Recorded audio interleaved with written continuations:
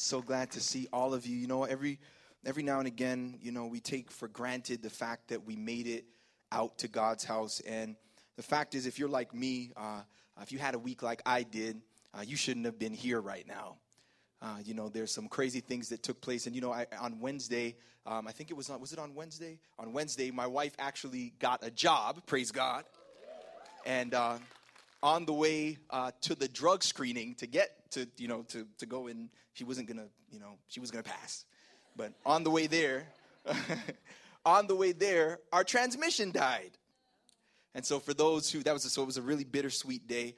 For those of you who know anything about cars, know that transmissions are extremely expensive. And I don't know if it was your transmission, but some of you may have been going through some challenging things this week, some things that you had to press your way to come here today. And in fact, if you can, just look at somebody, tell them, neighbor, some things might have happened this week to stop you from being in God's house. But tell them some good news. Tell them you made it. Give somebody else a high five. Tell them you made it. See, the enemy might have tried to do some things to stop you, but the good news is that you are here. And I'm telling you that you did not waste your time. I'm so glad that you are here on today at Relevant Church. For those of you who know me, my name, and for those of you who don't, my name is Andrew, and I'm very excited to be able to be now one of the servants here at Relevant Church. My family and I, we relocated here from Michigan earlier this year. And so we're so glad to have that opportunity. I used to come and preach for you guys for the past few years. I've been coming and preaching, but I'm excited that now God opened some doors for us to be here in California. And so 80 degrees winter is good with me. And so we're so glad to be able to be here and be a part of the family. Some things to bring to your attention really quickly. You heard about the School of Ministry. You absolutely need to be a part of the School of Ministry. Usually when people think of the School of Ministry, they think of, pastors or ministers or people who are entering into full-time ministry. However, every single one of you here is called to be a minister. In other words, you need to be in a position where you are ready, as Peter tells us, ready to be able to give an answer for the faith that you have inside of you. And so it's going to be 4 weeks in duration. It's going to be amazing. You have the opportunity to participate. And I'm telling you, not just telling you that because I get to teach one of the sessions, but I'm telling you that because you really need to be a part. So after service, go and sign up at the reserve table. I know I'm going to butcher this. Is it Farrell's?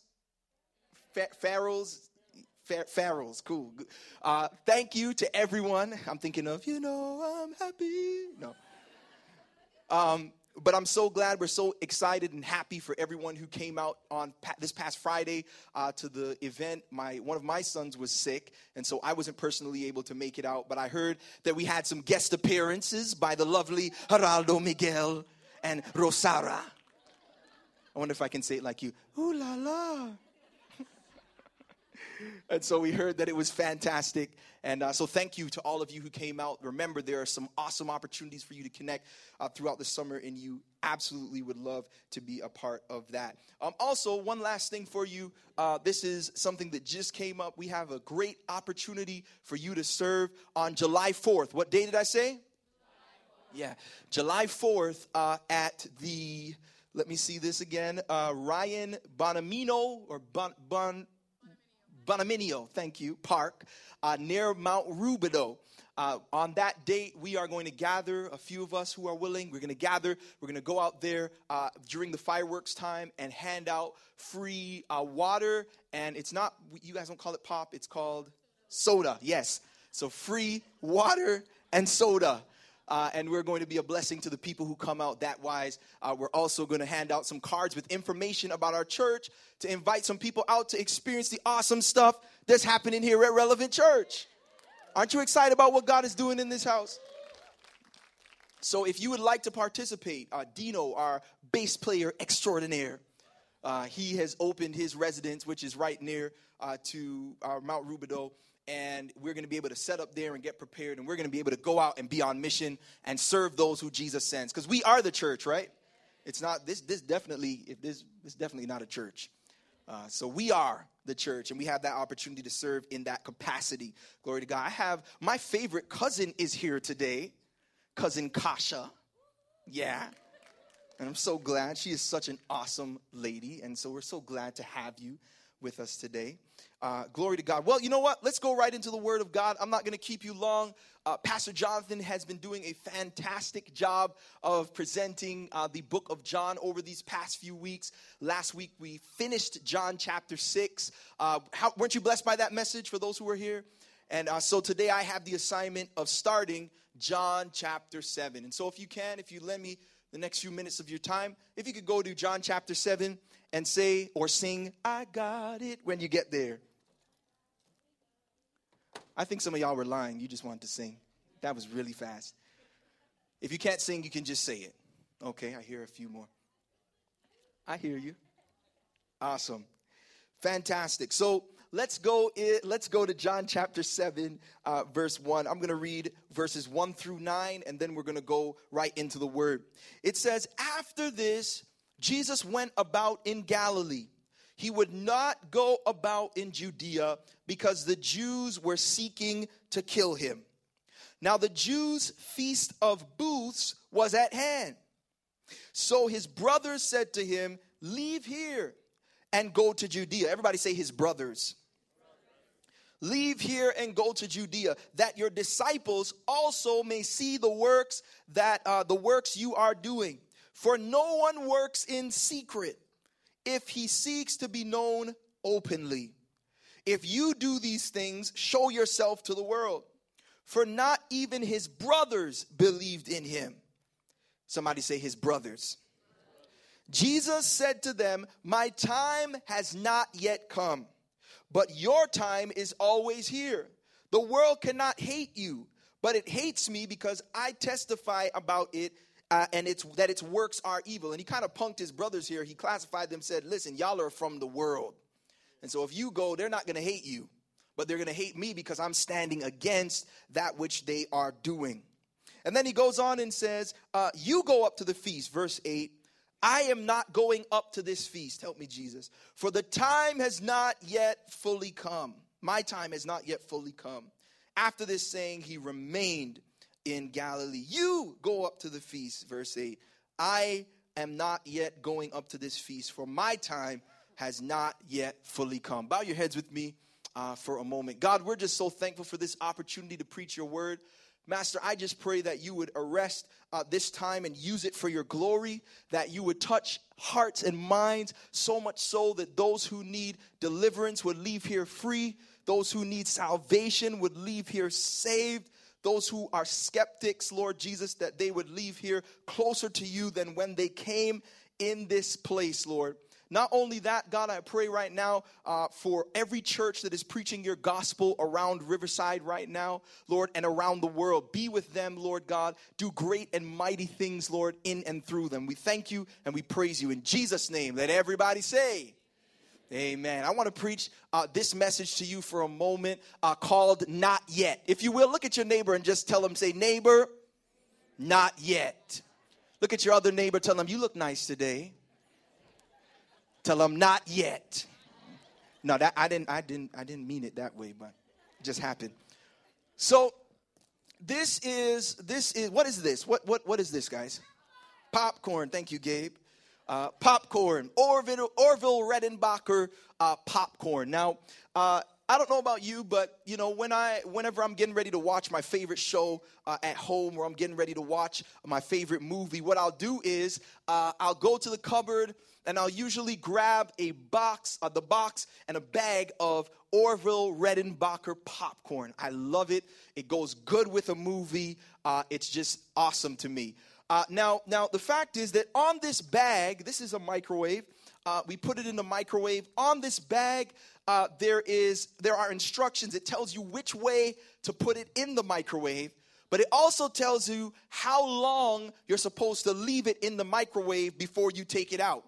Now, it says on here, you know, that we should have it in there for a minute to a minute and a half. Say we decide that we're going to put it in there for a minute and a half. If I get ready to take it out before the minute and a half is up, what would you say? Would it be ready? Not yet. And in fact, for those of you who are skilled, for those of you who, like me, you're to a place where, you know, that minute and a half that's prescribed, sometimes it doesn't cause or it doesn't allow for the popcorn to be done perfectly. And so what you'll do is you say, forget that. You put it to 1 minute and 50 seconds. And you just sit there and listen like me. And I'm waiting. Should I press stop? Should I press stop? Waiting for there to be long enough pauses between the pops, because that usually means that it's time for me to be able to take it out. Are you with me this morning? What does this have to do with me? What does any of this have to do with me? What does this mean for us today? I'm going to tell you in a second. Let's look in this passage and let's see some awesome, interesting things in here. And then we're going to look further at this. Are you there in John chapter 7? After this, Jesus went about in Galilee, verse 1. He would not go about in Judea because the Jews were seeking to kill him. Now the Jews' Feast of the Booths was at hand. Everybody say Feast of the Booths. Now the Feast of the Booths was a celebration that they had. It was a commemoration of the time when the people of Israel, when they were delivered from Egypt, God delivered them out of Egypt, and so they dwelt in tents, they dwelt in booths, in between God promising them to take them to a place called Canaan, which was known as the Promised Land. And so they had to dwell in tents or booths in between that time. And this journey from Egypt to Canaan was only supposed to be an 11-year journey, 11-day journey. But what was supposed to take 11 days ended up taking 40 years because of their disobedience. And so God had the Jews to observe this feast called the Feast of Booths. In the Hebrew, it was called Sukkot. It was also known as the Feast of Tabernacles, to remind them of this time where God was faithful to them in between when he delivered them from Egypt, or from bondage, because they were in bondage in Egypt, and when he was taking them to the promised land called Canaan. Now, every now and again, why would God allow them to do this? I look at this and it just reminds me of the fact that God will often leave reminders of your past in your life, not for condemnation, but instead in commemoration of where he brought you from. Come on, somebody. The fact of the matter is that there are a lot of things in your life right now. There are people that you still have to see from your past. There are places that you drive by on your way to work. There's stuff that you have no choice but to see. It's people that hurt you who are still in your family. Can I get a witness? And every Christmas you got to look across at them on the dinner table, and you're wondering, God, why would you allow these people to still be in my life? But I'm here to tell you, baby, that the fact is that God has not allowed them to stay in your life for you to be condemned and to be reminded about the mess and the error that you were in. But God will often allow them to remain in your life so that you can commemorate about the fact that it didn't kill you, that it didn't stop you, that it wasn't able to take you out. And as a result, you're sitting here right now. Man, I'm excited about it. It's not in your life to bring you to a place of condemnation. But oftentimes God will put things in your life that will remain there so that you can commemorate that he's a way maker. And so as we go forward, look at the text. It says in verse 2, the Jews' Feast of the Booths was at hand. So his brothers said to him, leave here and go to Judea, that your disciples also may see the works you are doing. Help me preach this, Jesus. Verse 4 says, for no one works in secret if he seeks to be known openly. If you do these things, show yourself to the world. Verse 5 says, for not even his brothers, somebody say his brothers. Not even his brothers believed in him. So his brothers, his fam, the ones that were with him. Some of you didn't even know that Jesus had any other family. Jesus had brothers. He had other brothers. And these who were in his household, they did not believe that he was who he said that he was. They didn't believe that he was the Messiah. They didn't believe that he was the Son of God. And as a result, watch it what they're telling him to do. They're saying, if you truly are who you are, mocking him, then go out and present yourself. Show the works that you do to everyone, because no one who wants to be known does their stuff in secret. In other words, they were trying to tell him to promote himself, to put himself out there. If you want to succeed, this is what you need to do. can I give you some news? The fact of the matter is that sometimes people who give you promotion advice are actually trying to set you up for failure. Not everybody that you see on the TV that's giving you 10 steps to how you can have success and 10 steps to how you can be blessed. Come on, somebody. Not all of your family members that are telling you, baby, you need to just go ahead and marry him. Not everyone. Y'all never heard that before. Okay.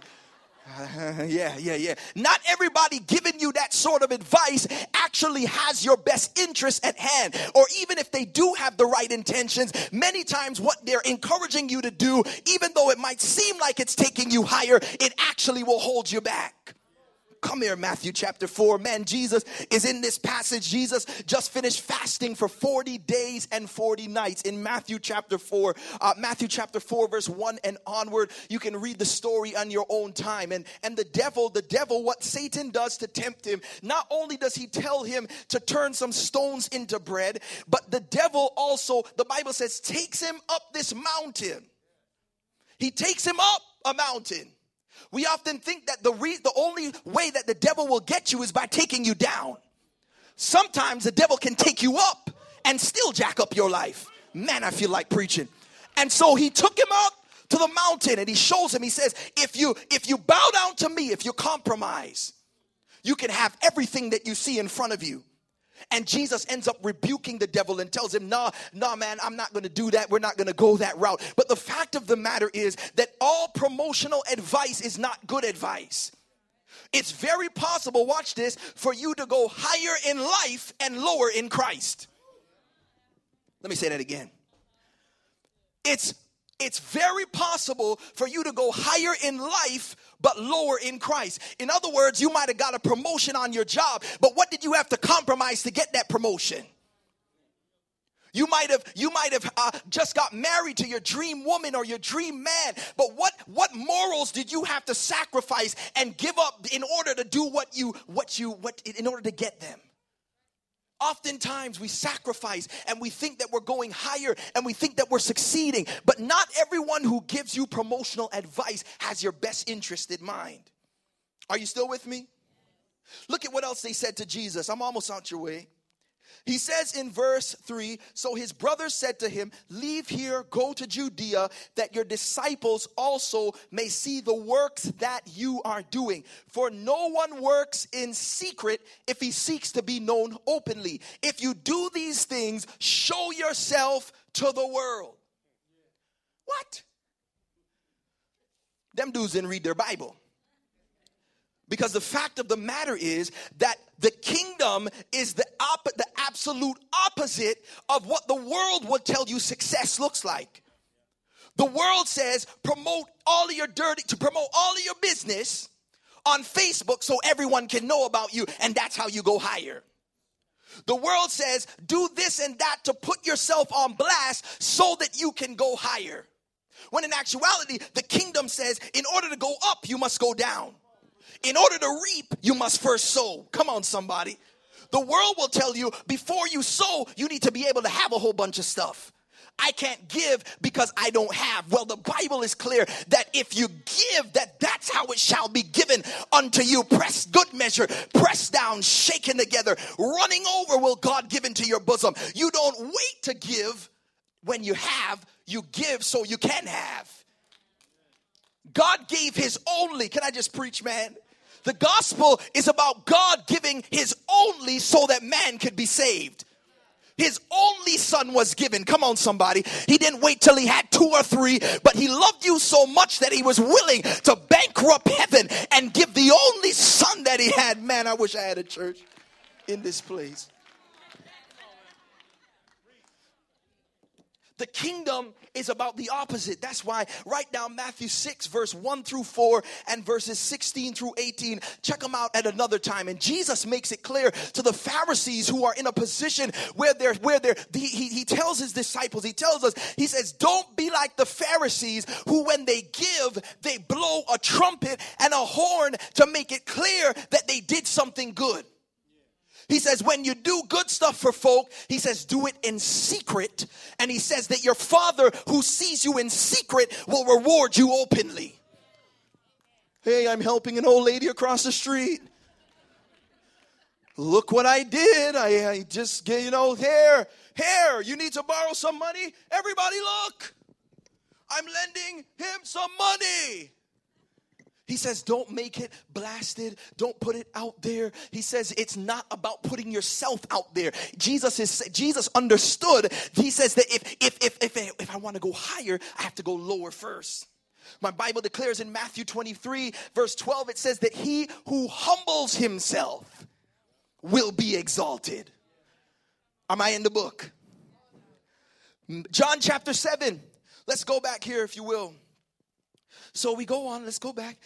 Verse 4 says, for no one works in secret if he seeks to be known openly. If you do these things, show yourself to the world, for not even his brothers believed in him. Can I tell you that sometimes your family is the biggest hindrance to you fulfilling the will of God? Any witnesses?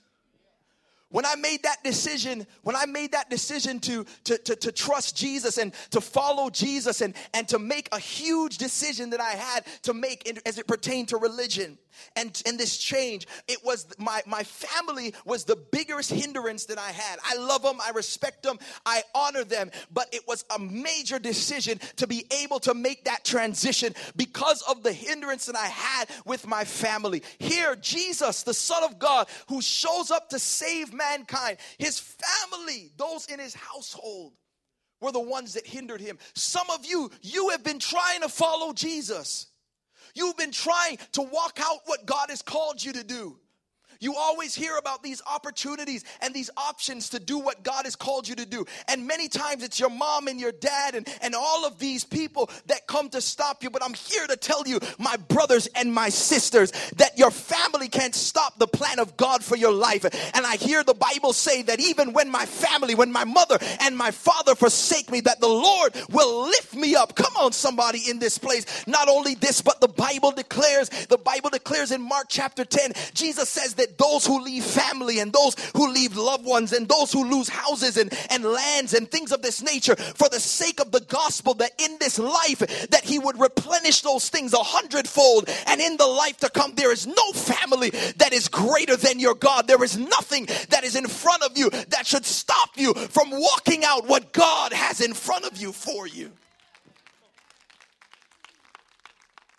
I hear the Bible talk about Joseph. Joseph, come here, Joseph. Joseph is a guy that he has some dreams, and these dreams that he has, they're met with opposition from his brothers. The dreams that he had, his brothers, they didn't realize that the dreams that he had were actually dreams that were going to help them out in the future. But because they didn't immediately understand this, they thought that he was trying to belittle them, and so they decided that they were going to kill him. And then he had that brother that was in the pack of brothers. When you're the black sheep in the family, there's just always that one person in there that has your back. And so the one brother was like, you know what, man? Okay, I know this is not really a step up, but it's a better step up because at least he'll still be alive. Y'all want to kill him? Let's sell him into slavery. And so they sell him into slavery, but the pit that they threw him in couldn't stop him. The prison that they put him in couldn't stop him. Come on, somebody, because God had a call and a purpose on his life, and the Bible declares that he was still faithful even when he was in the prison, and he walked in the favor of God. I'm here to tell you, brothers and sisters, that you should not quit because of your family. You still stay on assignment because God has a plan that is greater than where you are, and their family can't even stop it from coming to pass. There's a young lady in our church, the church I planted in Michigan that we've now transitioned from, and she's belonged to a religion that was a whole lot more serious than Christianity. She was not, her heritage, her family is from a totally different place, and she came on Wednesday night to church, and when she came to church, she heard the gospel, and the gospel captured her heart. And she wanted to make that decision to follow Jesus and be baptized. But for almost 2 years, she couldn't take that step and make that step forward. And the reason why is because there was the potential of her parents killing her. But just because she would have decided to follow Jesus. Well, I'm happy to tell you that I think it was 2 weeks ago that I went home. 2 weeks ago we went back to Michigan. I had the opportunity of baptizing that young lady.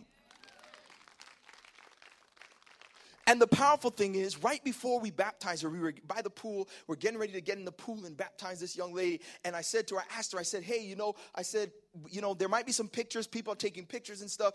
But I can assure you that we're going to do everything we can to weed some of those photos out because, I don't want you to, be in any sort of a predicament or a situation. She looks at me and she says, you know what? My parents don't know about this. And I don't even care. Go ahead and put the pictures up. I've decided to follow Jesus and I'm not turning back. Man, you got to get to the place where you say, I'm not letting my family. Mama, you don't have a heaven or a hell to put me in. I'm going to make a decision to follow Jesus and I'm not turning back.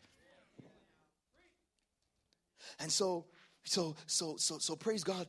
Let's continue. So verse 5 says, you know what? Let's go back to verse 3. So his brothers said to him, they say, leave here and go to Judea, that your disciples also may see the works that you are doing. For no one works in secret if he seeks to be known openly. If you do these things, show yourself to the world. When I read that, man, you know what? I read it. I was going through. I was getting my stuff together, the notes and stuff. And then I realized, I was like, hold up a minute. They're telling him to go and show himself openly and do these works in public. I'm like, where were y'all in John chapter 6? Jesus just finished feeding 5,000 people in John chapter 6. And y'all are showing up talking about, oh, you need to go ahead and make yourself, shown to everyone. Where were y'all in my John chapter 6? Now, you just show up suddenly out of nowhere, being critical, telling me what I need to do to better myself. Come on, somebody. Where were you in John chapter 6? Man, you got to be careful for people that only show up in your life to be critical. You couldn't find them in your life nowhere before that moment, but suddenly they show up like they Dr. Phil or Oprah, and they have the best advice to give you about what to do in your life. Are you with me on this? Where were you in my John chapter 6? People that, and I might get in trouble for saying this, but it's okay. Folk that show up to church, man, and suddenly out of nowhere, they haven't been around, but suddenly they just show up out of nowhere. They go missing for like 6 months and all this stuff, and then they just suddenly show up. What are y'all doing with the money? You need to do this so you can serve better. You need to take, who was interested a lot in the money in the Bible? It was a dude named Judas, and we know how that ended. Can I just be real this morning? And so folks show up, what you doing with the money? You need to do this to serve better. Where were y'all when on Mother's Day we were feeding mothers with a whole bunch of bags? Where were y'all when we were discounting gas and being a blessing to the community? And now you want to show up and be critical? Come on, somebody. You got to be careful for people who just show up to be critical. Can I say it, man? If you can't say amen, just say ouch. You know what's funny? Can I help you? You know what's funny? You know how to notice those people? Those are usually, Johnny, those are the same people that usually show up, watch this, they usually show up after a successful time, and they say, man, I just knew that was going to work. When you do what you were doing in the first place and didn't do what they had to do, then they show up talking about, oh, I knew that it was going to be wonderful. You were the same one telling me I need to change, I need to do this, and I need to do that. Now you show up talking about you knew it was going to work? Am I the only person that met people like that? Okay.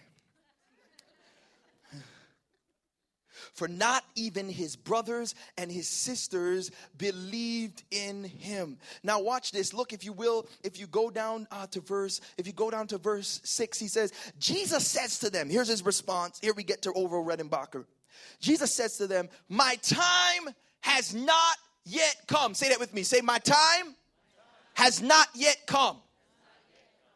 My time has not yet come. Now, some scholars, they believe that Jesus was, that he was talking about his time was not yet come to go up to that feast, the Sukkot feast, the Feast of Booths. But we see that Jesus ends up going there. Others believe that he was speaking, and I kind of stand in this camp. They believe that he was speaking about his passion. His time has not yet come to die. And if you look in verse 1, it says, after this, Jesus went about in Galilee, Galilee. He would not go about in Judea because the Jews were seeking to kill him. Now and so look here, it would be easy for you to look at this and think that Jesus was saying his time was not yet coming because he was scared to die. But I'm here to tell you, my brothers and sisters, that Jesus was not scared of death. There just were some things that he needed to complete before he went to the cross. Is there anybody in this place that understands there was still some blind eyes that he had to open? There were still some lives that he had to encounter and change. And so if he quit or if he put himself in a position where his life would have been over, there were some things that would have needed to be done. If he quit, if he threw in the towel, you and I would not be sitting here. Those of you that claim the name of Jesus, he saw you in advance, and that's why he stayed there till the end. And I'm here to tell you, my brothers and sisters, that there are some of you who are being pushed into premature operation. There are some of you who are being pushed by people in your life or situations that you're facing into quitting and throwing in the towel. But I came here to declare this word for you. I came here to declare this word to you. Not yet. Somebody say not yet. Somebody may have come in here with the spirit of suicide upon you, and the devil or your situation may make you feel like you need to kill yourself and you need to abort this mission. But nobody closes a book because of one bad chapter. Not yet. Don't quit. God still has plans for your life. God still has plans for your life. God still has plans for your life. There's still dreams that need to be fulfilled. There's still lives that he wants to change through you. The marital situation that you have, the heart problem that you have, the relational issue that you have, God did not mean for it to take you out. He has plans for you beyond this. Not yet. God doesn't want for when people open you up that they just have a bag of seeds and they're sitting there chomping on seeds. He wants people to be able to taste and see that the Lord is good when they eat you, when they eat the stuff that comes out of your life because of the things that he takes you through. Can I tell you today that those things, if it hasn't, man, wouldn't you be dead by now? If it was meant to take you out, you would have been dead by now. But the fact is, the Bible declares many are the afflictions of the righteous, but the Lord delivers him from them all. And if Jesus hasn't taken you out of this place, and if that situation hasn't taken you out of this place, know that God has a plan beyond what you're going through. Not yet.